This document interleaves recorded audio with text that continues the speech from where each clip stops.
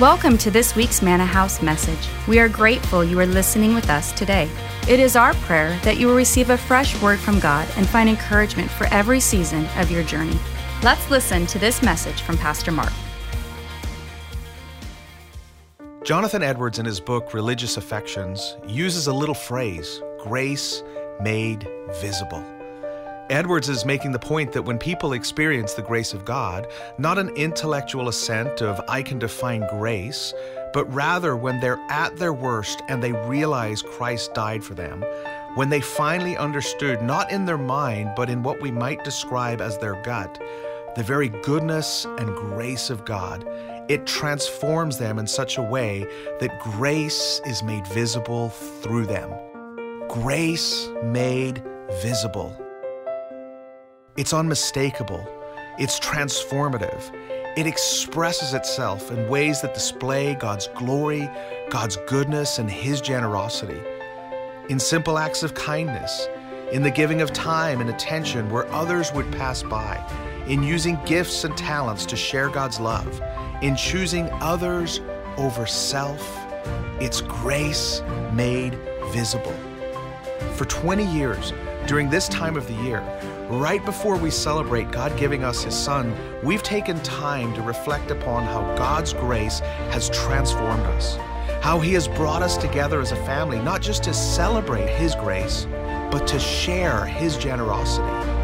It's not some version of checklist Christianity. It's grace made visible. It's a response, one of gratitude, one that can't help but share, give, and be generous. For us, grace has been made visible in giving to the poor, engaging with foster care parents and their kids, high school clubs, supporting those on the front lines of some of the most remote nations on the planet, creating spaces for people to find and experience Jesus. It's why we were created. It's why we've been rescued. It's why we've been brought together as a family.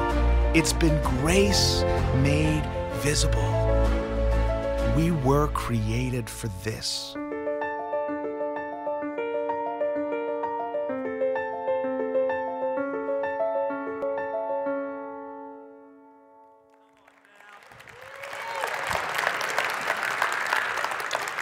Hey, well, good morning, everybody.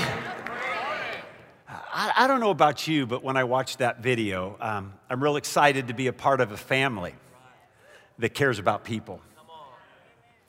And we're talking about this idea about created to give, and we're entering a season called Season of Generosity. And I think from the very beginning of our journey together, that we stop and we recognize that this is a season really about our hearts. That this is really a season for us just to stop and to reflect about the wonderful privileges that are around us every day. As we watch that video, Grace Made Visible, it's really where we take what God has done in us and for us and through us, and we make it tangible in ways to touch people that are desperate and hurting and broken. And I'm so proud to be a part of a family that cares about sex trafficking victims and homeless people and foster care and youth and children and elderly. And you just look at all of the different things. And I sit there watching that video just feeling a little overwhelmed with gratefulness of what the Lord has done, not only in my life, but in our lives. Can I hear a big amen? Amen. And you know, regardless of what you believe about this idea, generosity, which we're going to be talking about now for the next 4 weeks, there's one thing that I think we can all agree upon, and that is that when someone does something unusual, when they live beyond themselves, and they take something that they have and they give it to another, whether that's time or money, whatever, it moves our heart. It's just like we begin to see these acts of kindness or these acts of love, and what begins to happen is we begin to recognize that God's provoking something in us to help us recognize that's actually what we were created to do, is that we were created to give. It just like it provokes the heart. It's just like this immutable truth that when we give, our heart feels pleasure. And it reminds me of a cute little but very riveting story of a man who was in New York City down in the Cortona district early one morning. He was on a business trip and had got lost. And he's driving up and down the streets. It's a very brisk, cold morning. Not many people on the streets yet. There's steam coming out of the manholes.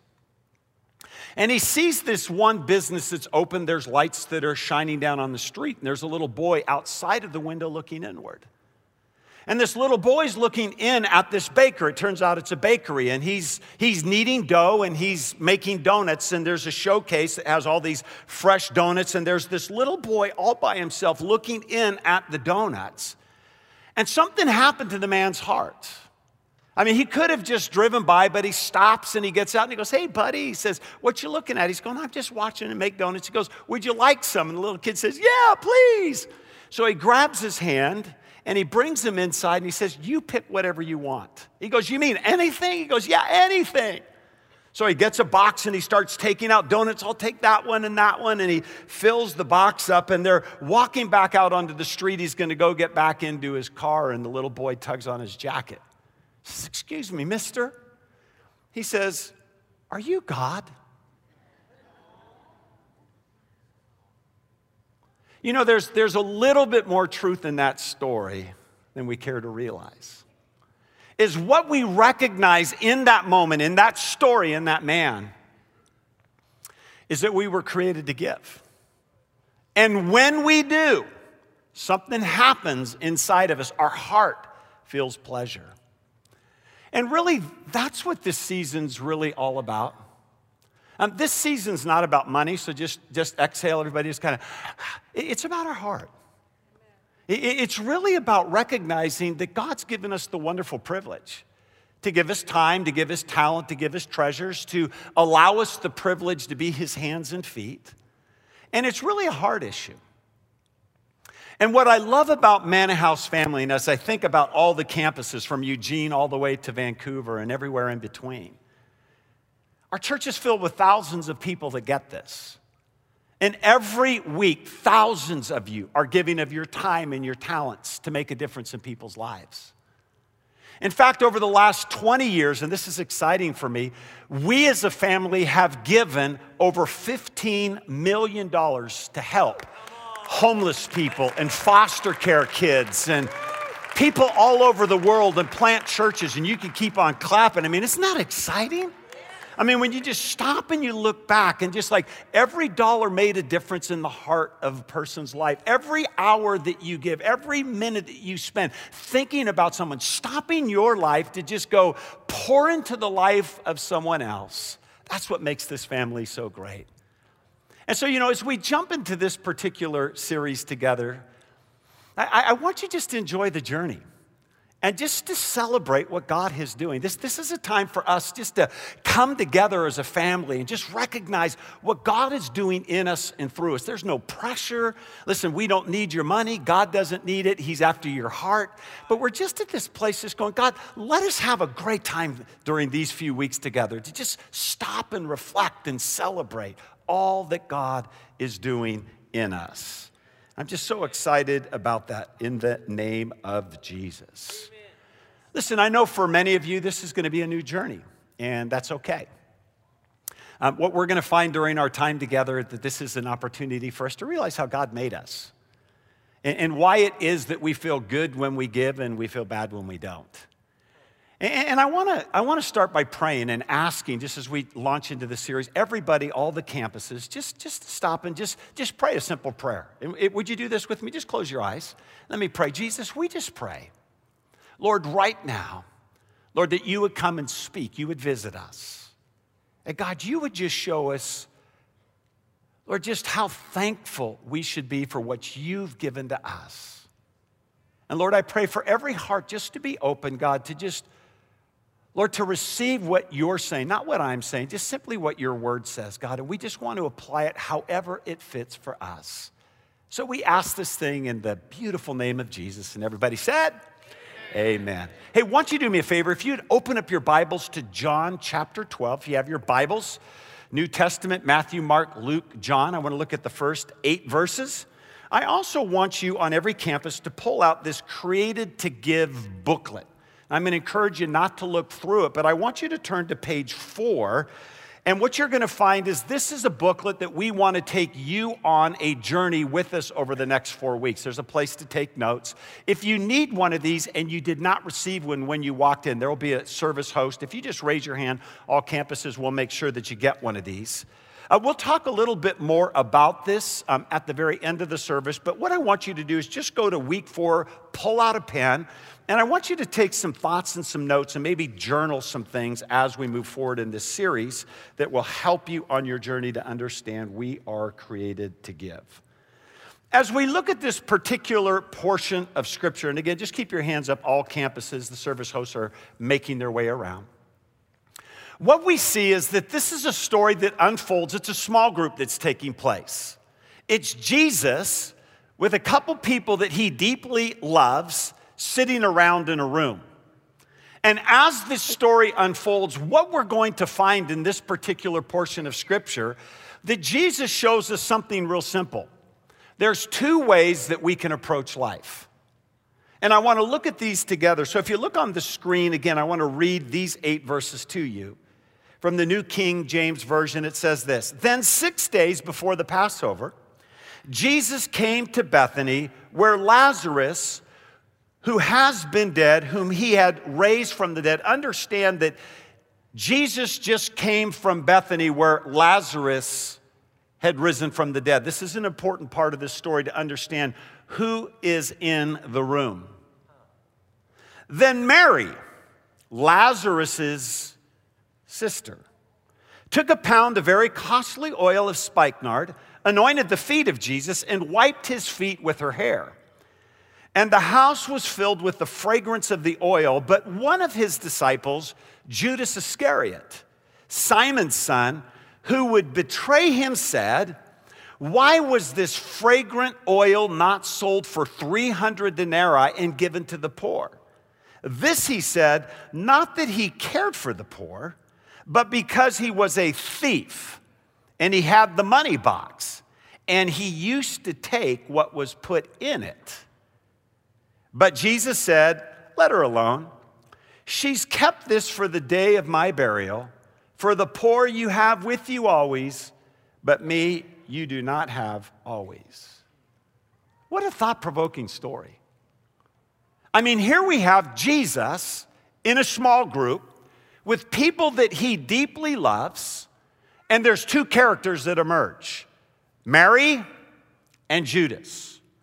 One that lives life a certain way, and that is their life is devoted towards living life beyond themselves for God and others. And we see Judas, who lives life for himself.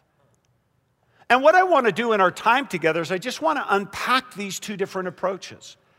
I want to do a character study, if I can, about these 2 to just say, where do I fit in this story? Because when I look at this particular story, there's some thoughts that emerge in my mind. I think about Mary. And I don't know about you, I go, why would Mary? Why would she do something that seems so extravagant, like so unreasonable? I mean, 300 denarii, that's like a year's worth of wages. I mean, doesn't that seem a little extreme to you? I don't know how much you make, 40,000, 80,000, 300,000. To just take it all and just pour it at Jesus' feet, doesn't that seem just like a little unreasonable? I have to ask myself that question. And then I ask myself the question about Judas. I mean, what does it matter anyways what Mary's doing, right? I'll do my thing, you do your thing. It's not even his perfume anyway. What is it that agitates him? Why is he so critical about the situation? What really is his motive behind his requests? But here's the kicker for me. I stop and I ask myself the honest question in this story. Where am I in the room? You know, as I sit there and I think about that, because that's what Scripture's supposed to do. It's supposed to come alive and speak to us. Like, am I Mary or am I Judas?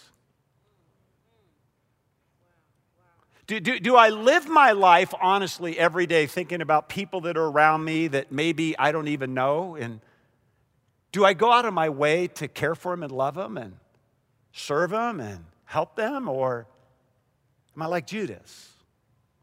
I just kind of want to live life for myself.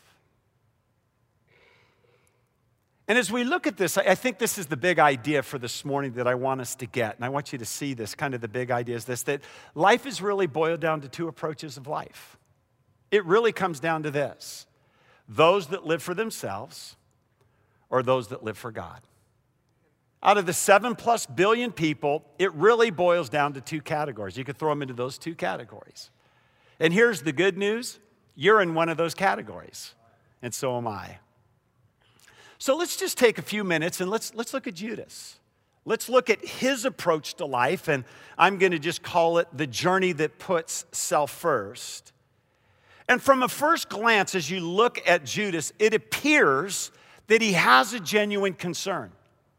In verse 5, he says this. He says, "Why was this fragrant oil not sold for 300 denarii and given to the poor?" This year's worth of wages. What in the world is this crazy lady doing? It kind of seems genuine. However, this is an important part of the story. Jesus wasn't concerned as much for the question as he was to its intent. In other words, he really wasn't cared on whether Judas had good accounting skills. He wanted to know his motive behind the question, like with us all.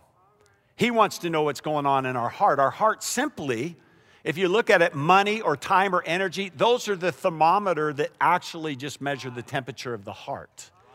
And so here he is. He's just wanting to have this heart moment. Like, where's your heart, Judas?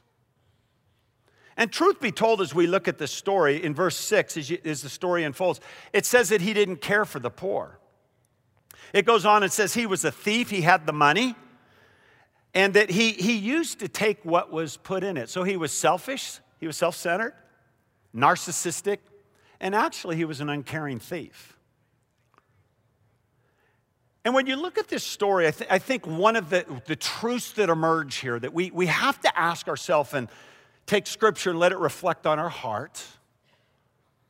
I see this truth emerge, that those who are unwilling to give are usually those that are the most cynical to the giving of others. You know why we do that? And again, I'm put me in the category. We're always trying to remove ourselves from conviction. See, and if there's some way that I can put someone else down or separate them, I can feel better about myself. And this is exactly what Judas is doing. It's like he didn't give anything, and now he's going to come and be critical or cynical in a way that maybe he makes himself look a little bit better. And this is really what it reveals, and I think which is such a challenge in our community today or in our world today, is that the greatest enemy of generosity is selfishness. And here's the kicker when you look at it. It's a disease that we all have. Just as we talk about Judas, it's easier for us to go, I'm not like that. We're doing the same thing that Judas did, right? We're trying to find a way to separate ourselves. The reality is we all had this disease. We were born with it. It's called sinful nature. We just, if we're left to ourselves, what we want to do is things that are wrong. We want to live for ourselves. We want to hoard. We want to hold. Jesus wants us to live the other way. And as I think about this story, I think that really we don't have to teach each other how to be selfish. Think about your kids if you have them. You get them around the table at Chick-fil-A, you put out some waffle fries and you say share, and you're going to watch the demon of selfishness manifest themselves, just trying to figure out who's going to eat those things and take them, right? It reminds me of a funny story, is that this Sunday school teacher had a group of 10-year-old boys, and they're sitting around in the room, and she's trying to get after this idea of generosity. She says, well, how many of you here today would be willing to give $1 million to mission? And they go, yeah. She says, well, how many of you here would be willing to give $1,000? And they go, yes, yes, we believe, right? Well, how many of you would be willing to give $100? And it's just like, yes. She goes, well, how many of you would be willing to give $1? And they all go, yes, except Derek. Derek's got his head down. Teacher smiles and says, Derek, you cheered on all the others and you're quiet now. It's just like, why didn't you say yes? And he goes, well, it's because I got $1 in my pocket.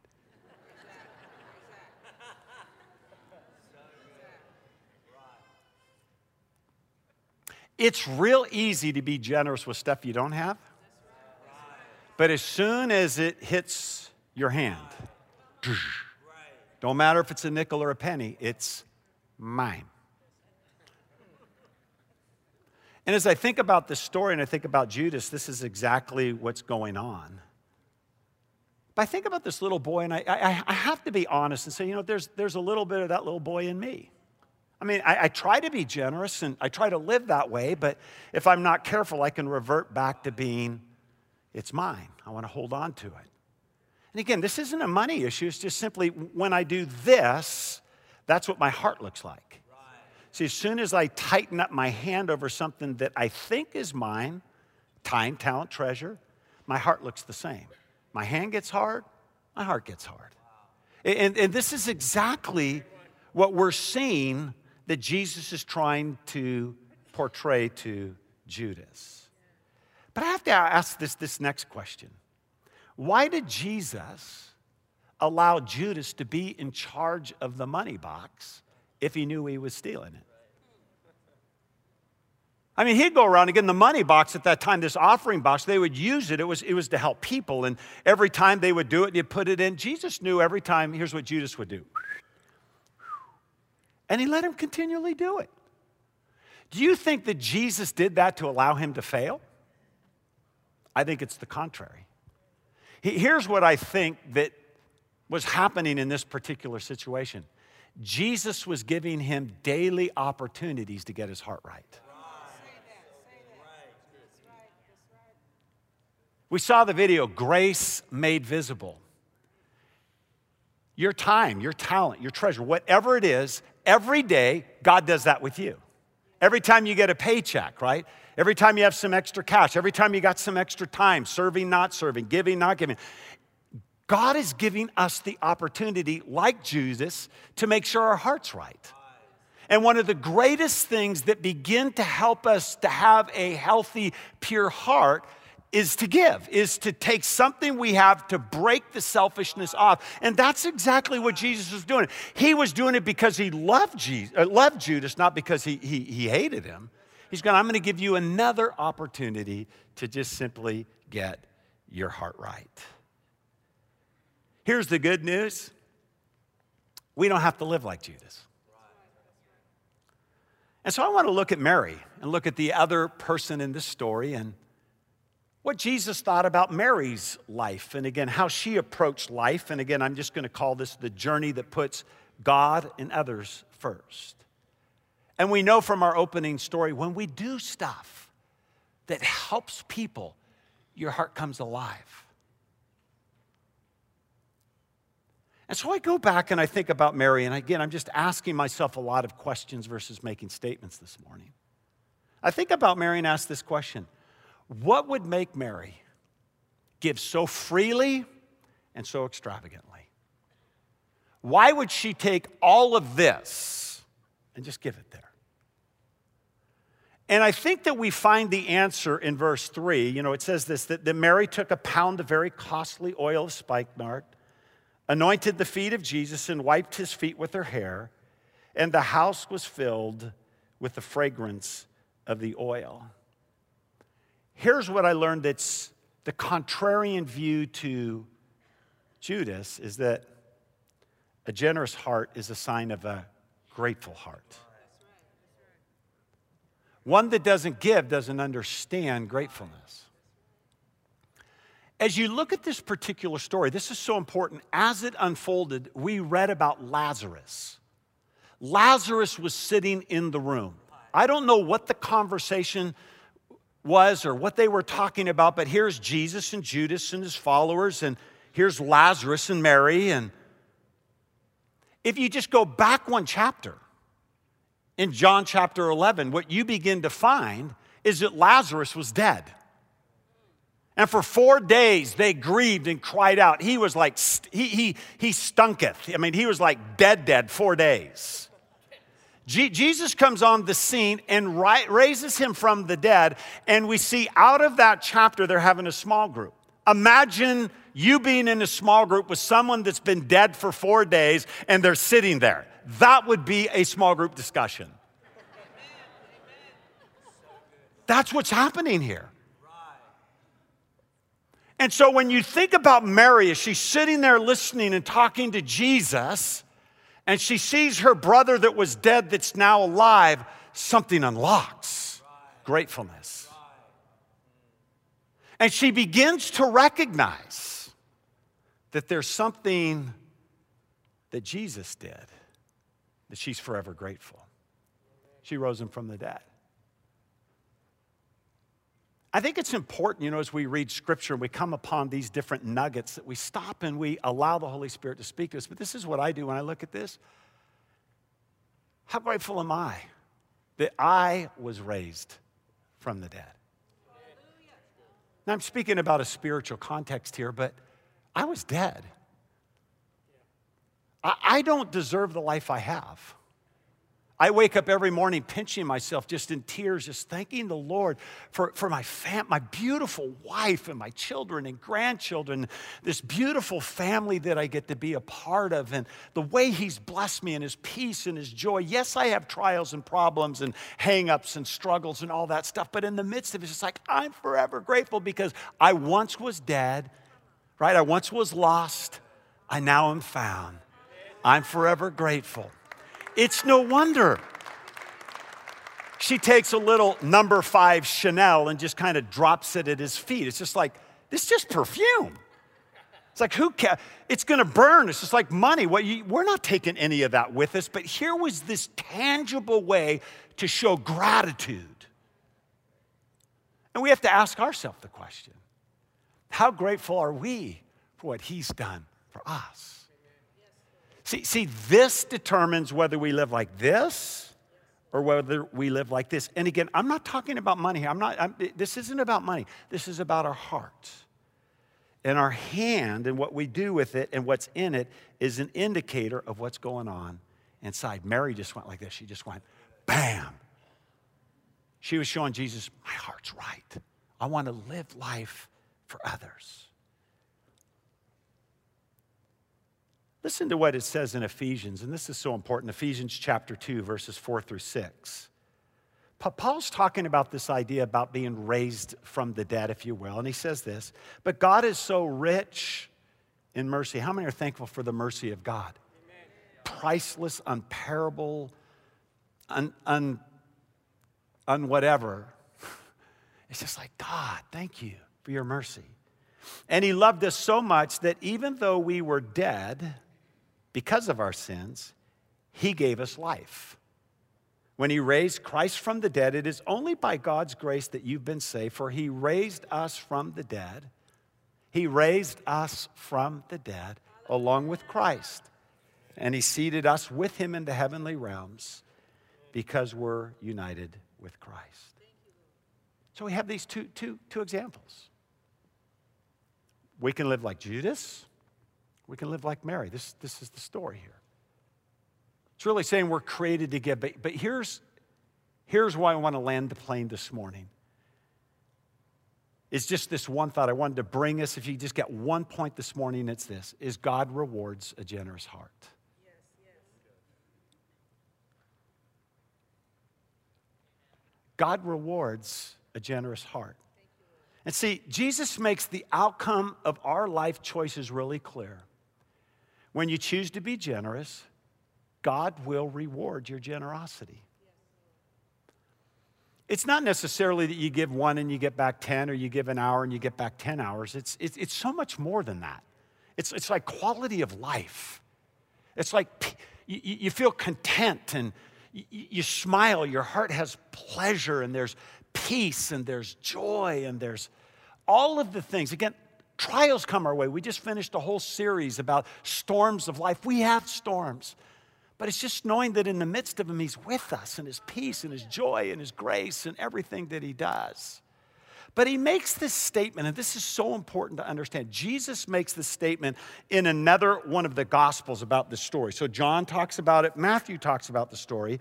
And in Matthew 26, he says this. He says, I tell you the truth, wherever the good news is preached throughout the world, this woman's deeds will be remembered and discussed. Like right now. We're talking about someone that gave something 2,000 years ago. Now, she didn't do it to try to build a name for herself. It's not like, I'm going to be world famous. Like, I'm going to do this and I'm going to have 1 million Instagram followers. Or if I do this, I know that Kanye West is going to invite me to the new Jesus is King album reveal party. It's just like, it wasn't like there was a motive behind it. She didn't care if she got anything in return. She just did it out of gratefulness. And God says this, uses the story in Jesus to just go, let's make sure that the world sees her heart, her approach to life. Wow. And here's the unchangeable truth that we see in all of this is that if you give, God will bless you. Amen. It just will. See, there's no power on earth that can stop this immutable truth.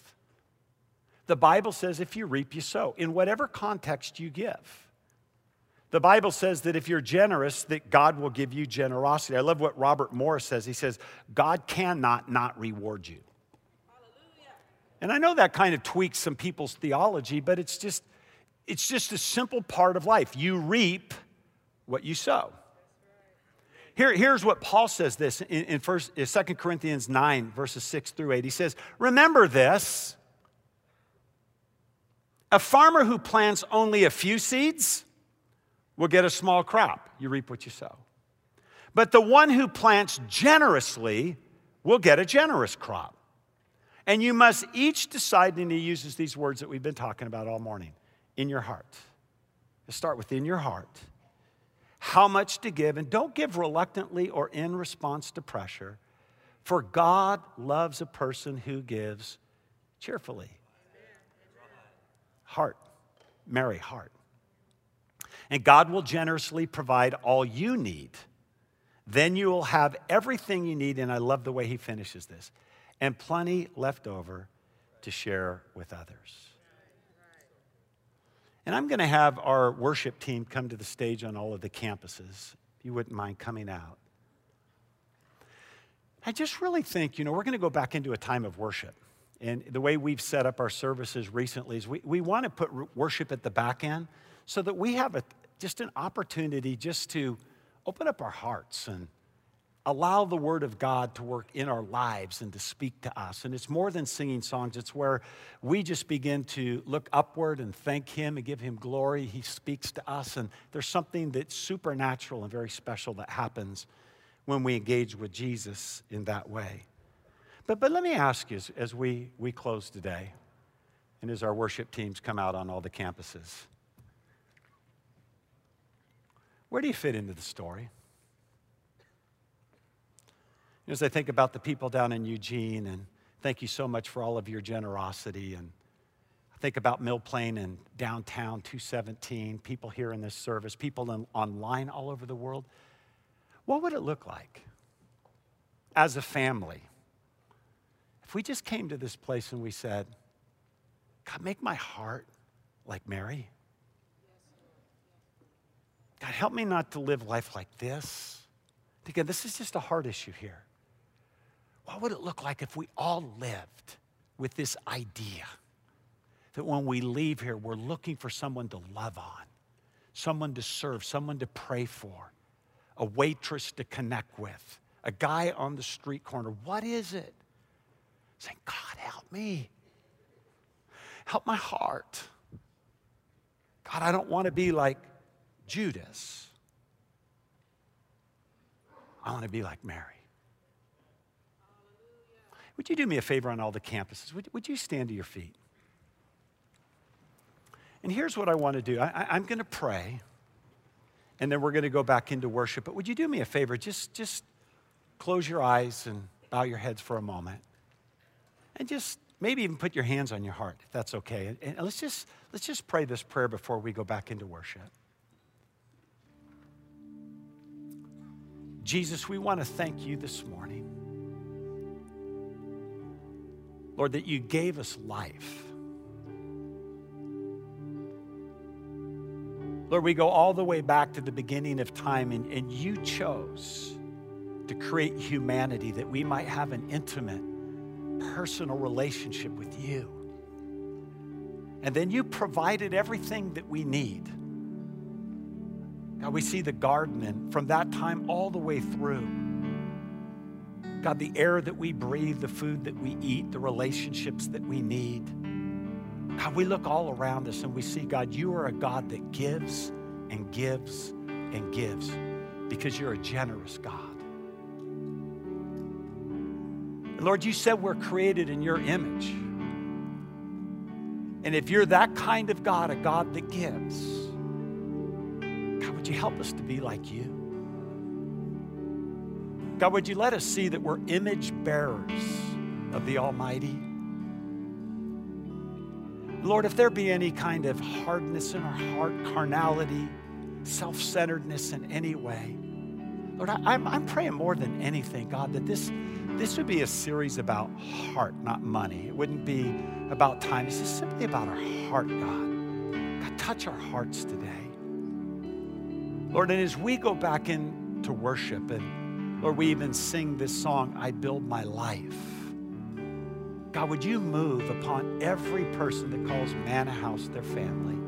Touch us in a mighty way. We love you, Lord. We thank you for all that you've done. In Jesus' name, amen. Let's sing this song together. Thank you for listening to another Manna House message. Our hope is that you find fresh bread for your journey each time you join us here. Until next time.